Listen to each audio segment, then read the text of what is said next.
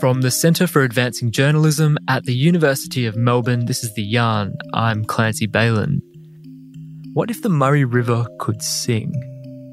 Well, it turns out that it can. Through a process known as sonification, two scientists set off on a journey to collect data about the river system and turn it into music. Today, in a special co-production with the ABC, former citizen cadet Jordan Beasley reports on the story of this vital waterway, its ecology, and its troubled future. This has been produced for Radio National's Science Friction program, and its executive producer was Natasha Mitchell. Hey, welcome to Science Friction. I'm Natasha Mitchell. Today we are taking you into a wild place. Yeah, so it was pretty daunting sitting back and trying to imagine the scale of what we were about to do. When we were driving up, we could see everything was kind of coated in this ice, and Jason and I were kind of looking at each other like, oh God. It's 2019 and Xavier Anderson, who's then an honours student doing science, and photographer Jason McQueen are about to try something that few of us would be game to. You kind of like, you had to get your mind around the vision of these pair disappearing off into the snow with full snow gear. This is Meredith Hope from the Fenner School of Environment and Society at the ANU. And then these big oars sticking out of their backpacks, and you double take because you go, what are they doing? This hardcore journey, it's going to take months, but even getting to the starting point is touch and go. So it started off with ankle deep snow, and we thought, oh, this will be okay. And then after an hour or so, it was becoming shin deep.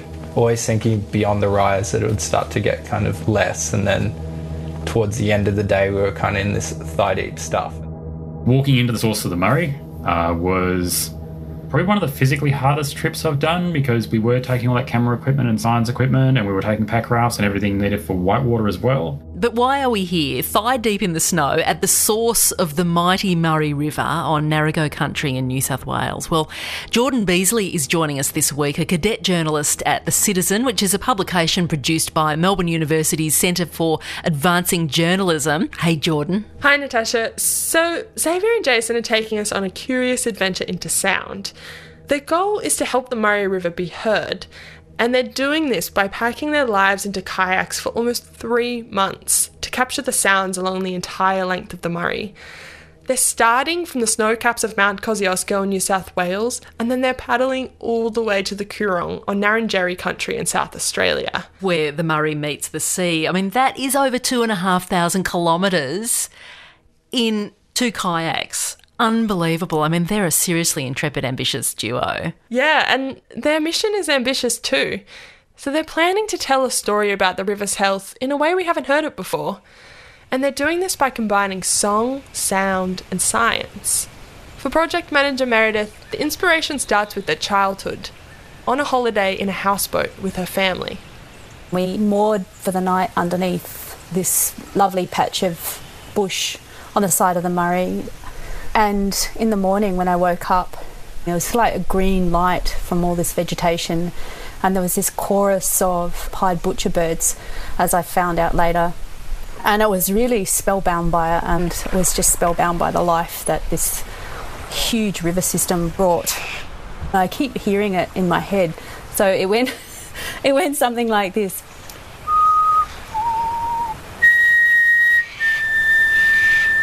Except it was a chorus, so it was like a round, and it was going round and round and round by all these birds. And I was just mesmerised by it. So, you know, the idea behind song and music and sound was probably back as early as that I thought I'd just love to do something with this one day. Meredith also remembers helping her dad as a child. He was doing a master's project that involved collecting salinity and depth readings from the Murray River. I was always sort of fascinated by all the conversations I was hearing about the health of the lower system and Adelaide's water supply, and then actually seeing this river and always wondering where it came from, and never really feeling quite sure. The Murray River starts its life as just a trickle in Kosciuszko National Park. It's fed by snowmelt that seeps from the landscape. It's an image of the Murray that not many people know. It's a face that they don't know, so it's really important to capture that. As we join Jason and Xavier on their journey, let's get a sense of where they're heading. The Murray River flows westward, all the way along the New South Wales and Victorian border, and then it ducks south through the east of South Australia. In the Murray-Darling Basin, it's part of the traditional lands of more than 40 Aboriginal First Nations. They've maintained a relationship with the river for millennia. And at its source, Jason and Xavier are starting on Narragansett country. Seeing the very top of the Murray is something that stood out, like knowing that river goes all the way, 2,508 kilometres all the way to the ocean. Like, that was a big wow moment. At the start, Xavier and Jason have to bush bash through dense wattle and eucalypt, following the river until the clear mountain water is deep enough to put their kayaks in. Coming out of the national park, Kosciuszko just stops right on a fence line, and then you go straight into farmland. The change, it's like every other change down the river happened quite subtly, whereas that was just like, oh, we're on farmland now. And for the next few months, it feels like you're winding your way through the Shire of Lord of the Rings.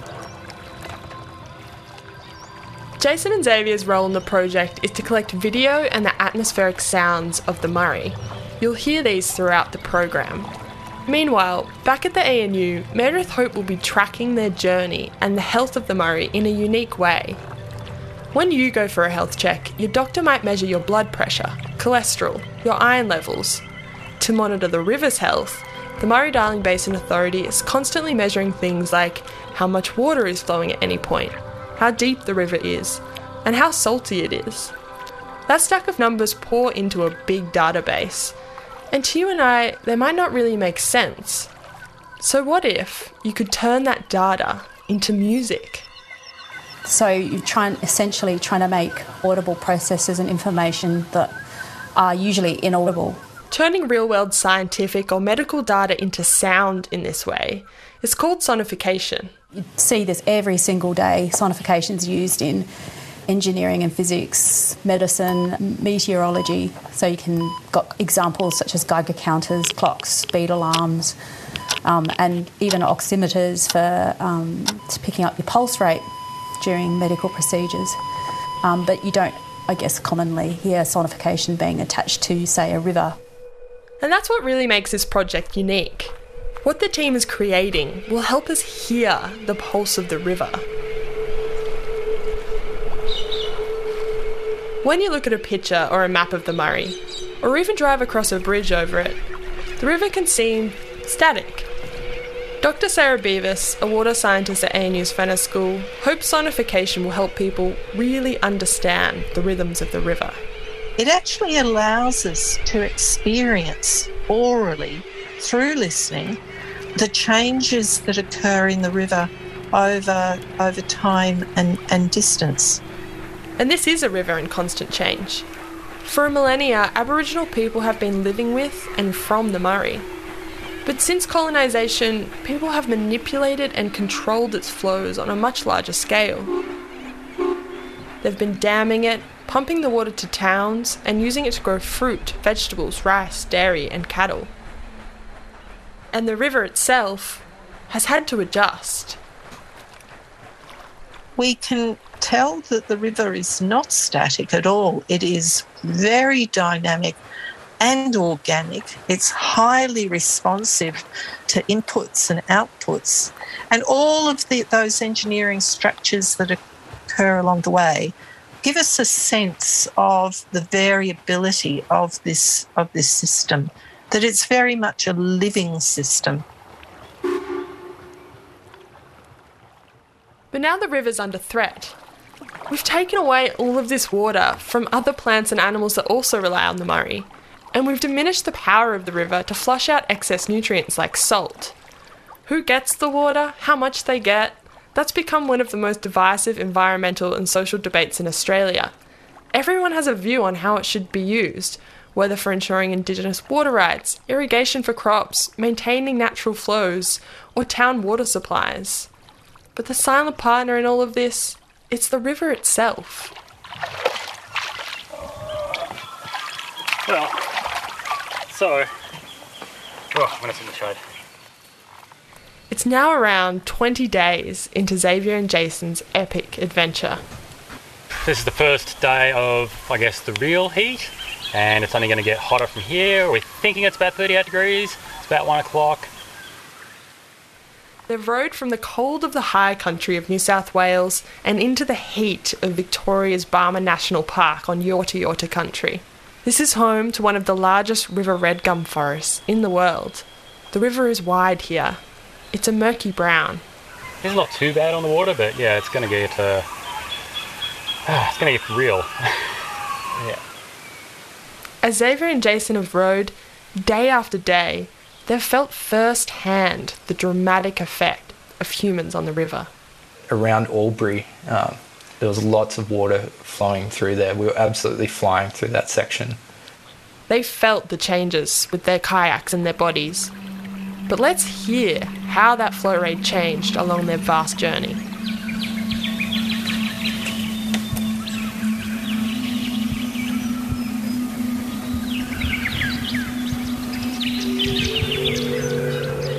So this is Meredith Hope's sonification. She's created it by taking the flow rate as it is measured at every point along the Murray. The Murray-Darling Basin Authority records this in megalitres per day. And then Meredith has directly converted those numbers into a corresponding tonal sound.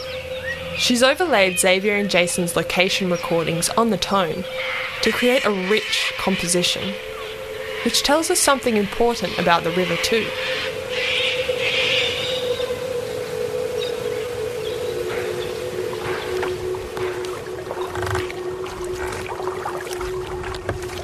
It's particularly powerful Sarah Beavis is supervising Meredith's project. because you can get a sense of the flow in the upper part of the catchment, but as you start to get the inflows from those major tributaries, more and more water is being added.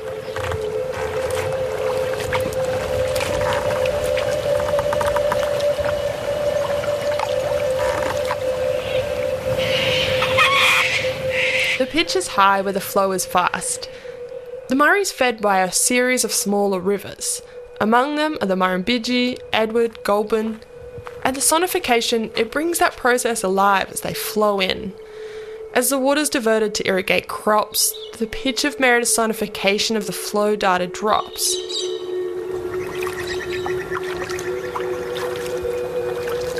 Xavier and Jason first noticed a big shift in the flow when they rode into Robinvale, in northwestern Victoria, where the water is diverted to grow nuts, fruits and vegetables.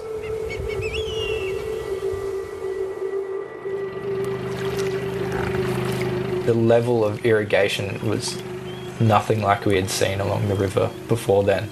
We put the drone up and as far as you could see, there was just these vibrant green rows of olive trees or almonds, row upon row of these basketball-sized pumps sitting in the river, almost going all day. And that was an interesting sound to hear. It was just this constant whirring.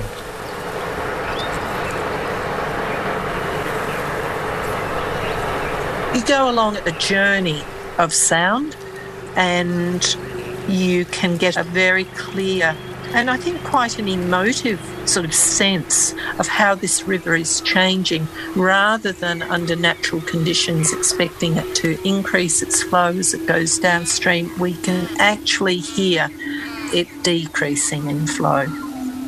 We were kind of laughing, thinking that the trip was so easy, and you could definitely feel that the water had been pulled out of the river at that point, because it really began to crawl in a way.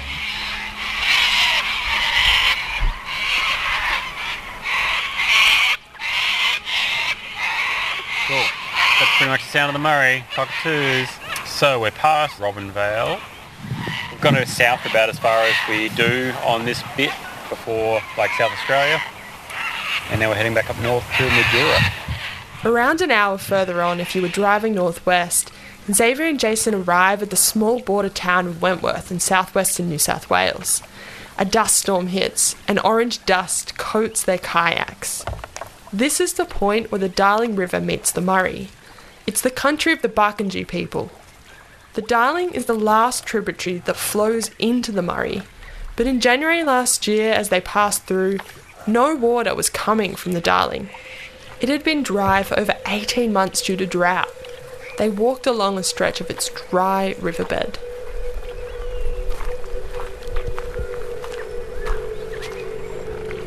Essentially, the whole way down, the river was just slowing down bit by bit to a crawl. And you can hear that in the sonification. The pitch falls as the river crawls. The sonification makes it very clear that this is a river that has become sluggish because so much water has been lost on the system. And they're not only converting the flow rate along the Murray River into a soundscape, they're doing the same with its fluctuating depth too. I found it fascinating. You can hear the real change in depth of the channel as the river goes through artificial structures at the Hume Dam at Albury-Wodonga, the Yarrawonga Weir.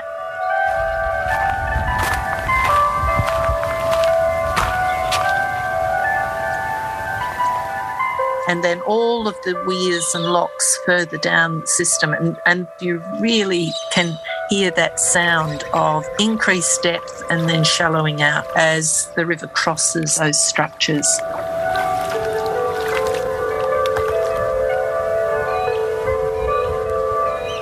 And those structures are really important for providing elevated water levels so that water can be diverted via gravity out into the irrigation areas.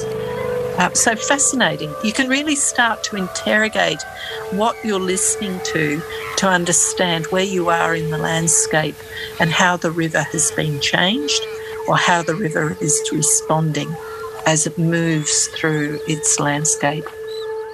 The project's about more than creating an arty soundscape. Meredith's sonifying the river because she wants to connect people to its raw reality and to what the scientific measurements collected along its length actually mean.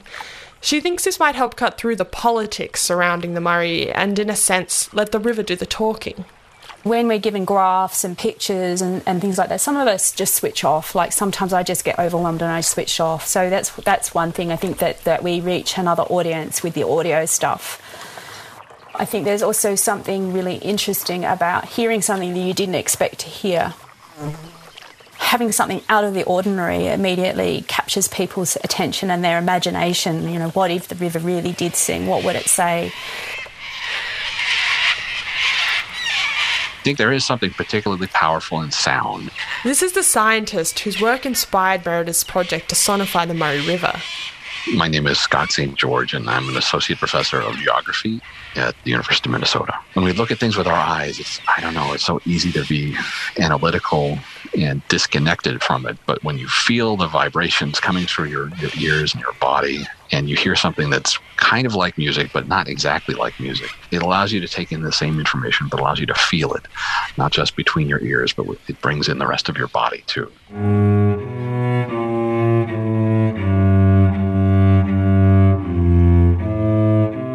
The cello track you can hear is from a project that Scott created that sparked lots of interest in using sonification to better communicate vital environmental science.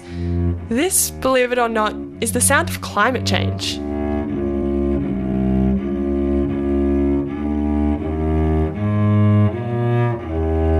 It all began with his introductory environmental science class. And once a year, every time we teach the class, I throw up a chart that shows how global temperatures have changed from 1880 to present. And every year it's a little bit warmer than the last year, and the trend line goes up and up and up. But I couldn't help but feel that when I showed that graph to students, either they had seen it before and they were kind of bored with it, or they hadn't seen it before, and somehow this incredibly important data graphic wasn't really making an impact. Scott knew there had to be a better way to motivate his students to connect with this confronting data, and so he enlisted the help of science student Daniel Crawford, who plays the cello. Together, they turned to music.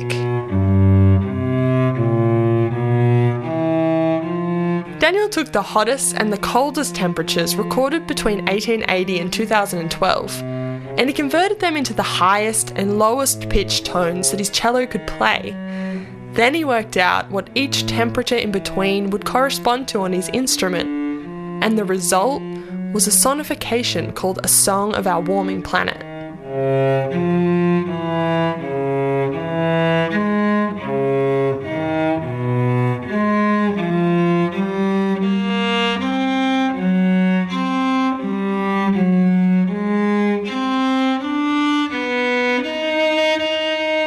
You can hear the pitch increasing as the temperature climbs higher over time.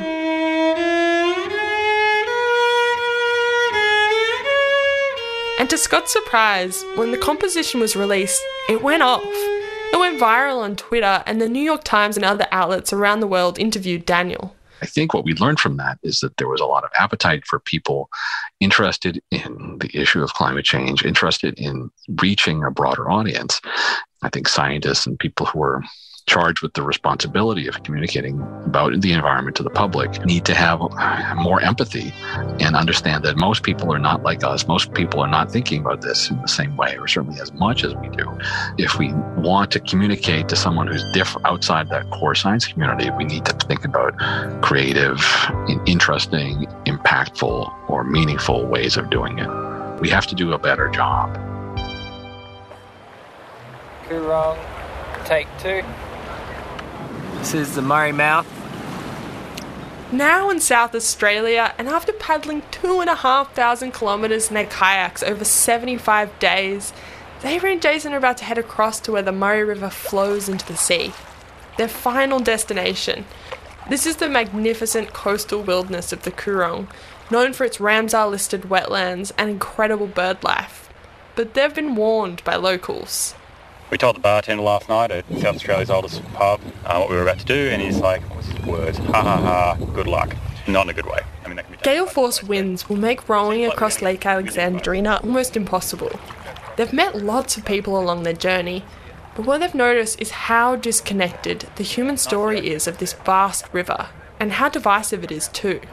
Not everyone has 3 months to go kayak the river like we did, so a lot of people towards the mouth of the river who didn't know that the river started up in Kosciuszko, and there were people up around in the high country who didn't really know what was going on downstream. It was just kind of those people in South Australia, and I think there was a lot of animosity between upstream and downstream users, and it was kind of a fight between people of they're taking my water rather than this is everybody's water. Downstream people didn't see what was happening upstream of the river and what they were going through and understanding their issues. So I guess the point of this project is to show everyone what we've learnt along the way, help unite these people and help people see how connected these landscapes are and how what you do on the river impacts other people. I'll see you back there. Don't go too far. Just be careful that you don't get drawn out there. It takes 13 hours of non-stop paddling to cross Lake Alexandrina. It's very tough going. I remember coming around that final bend, and then, we're seeing actual swirl and waves coming from the ocean, and you can hear the seagulls, and having either side of this river that's been with us for 3 months disappear, and all you can see is a flat, slightly curving line on the horizon instead of riversides. It's like there's no more river. Like literally taking as far as you can. They made it to the Murray's mouth 76 days later. But even here, where the river should flow freely into the sea, there's a problem. And at the mouth, you could see was kind of the last bit of infrastructure trying to keep everything going was the dredges there to allow that discharge of nutrients and salt. So much water has left the Murray River now that dredges are needed here to remove sediment and keep the Murray mouth open. The flow is not strong enough to do this naturally. There's 2 dredges that were operating there while we were there, so it was really awkward to see as we were kind of making our way out of the mouth that from kind of top to bottom the Murray was in trouble.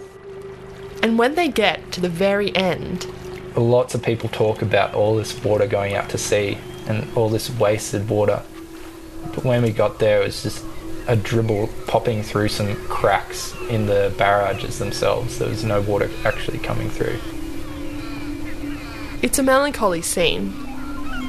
Meredith Hope wants the interactive exhibition that her sonification project will form to help connect us to the plight of the Murray, but also to inspire us. Touching people with sound is a way to help people. I often feel like I get overwhelmed by all the bad news stories and all the bad press, and so I like to think that hearing this will make people smile, feel some emotion maybe some sadness, and then have a great deal of respect and awe for this magnificence.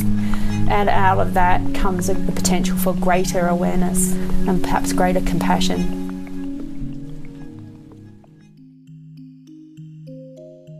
That story was reported by Jordan Beasley and produced by Natasha Mitchell for Science Friction. Jordan was supported by a grant from the Science Journalism Association of Australia and the Centre for Advancing Journalism here at Melbourne Uni.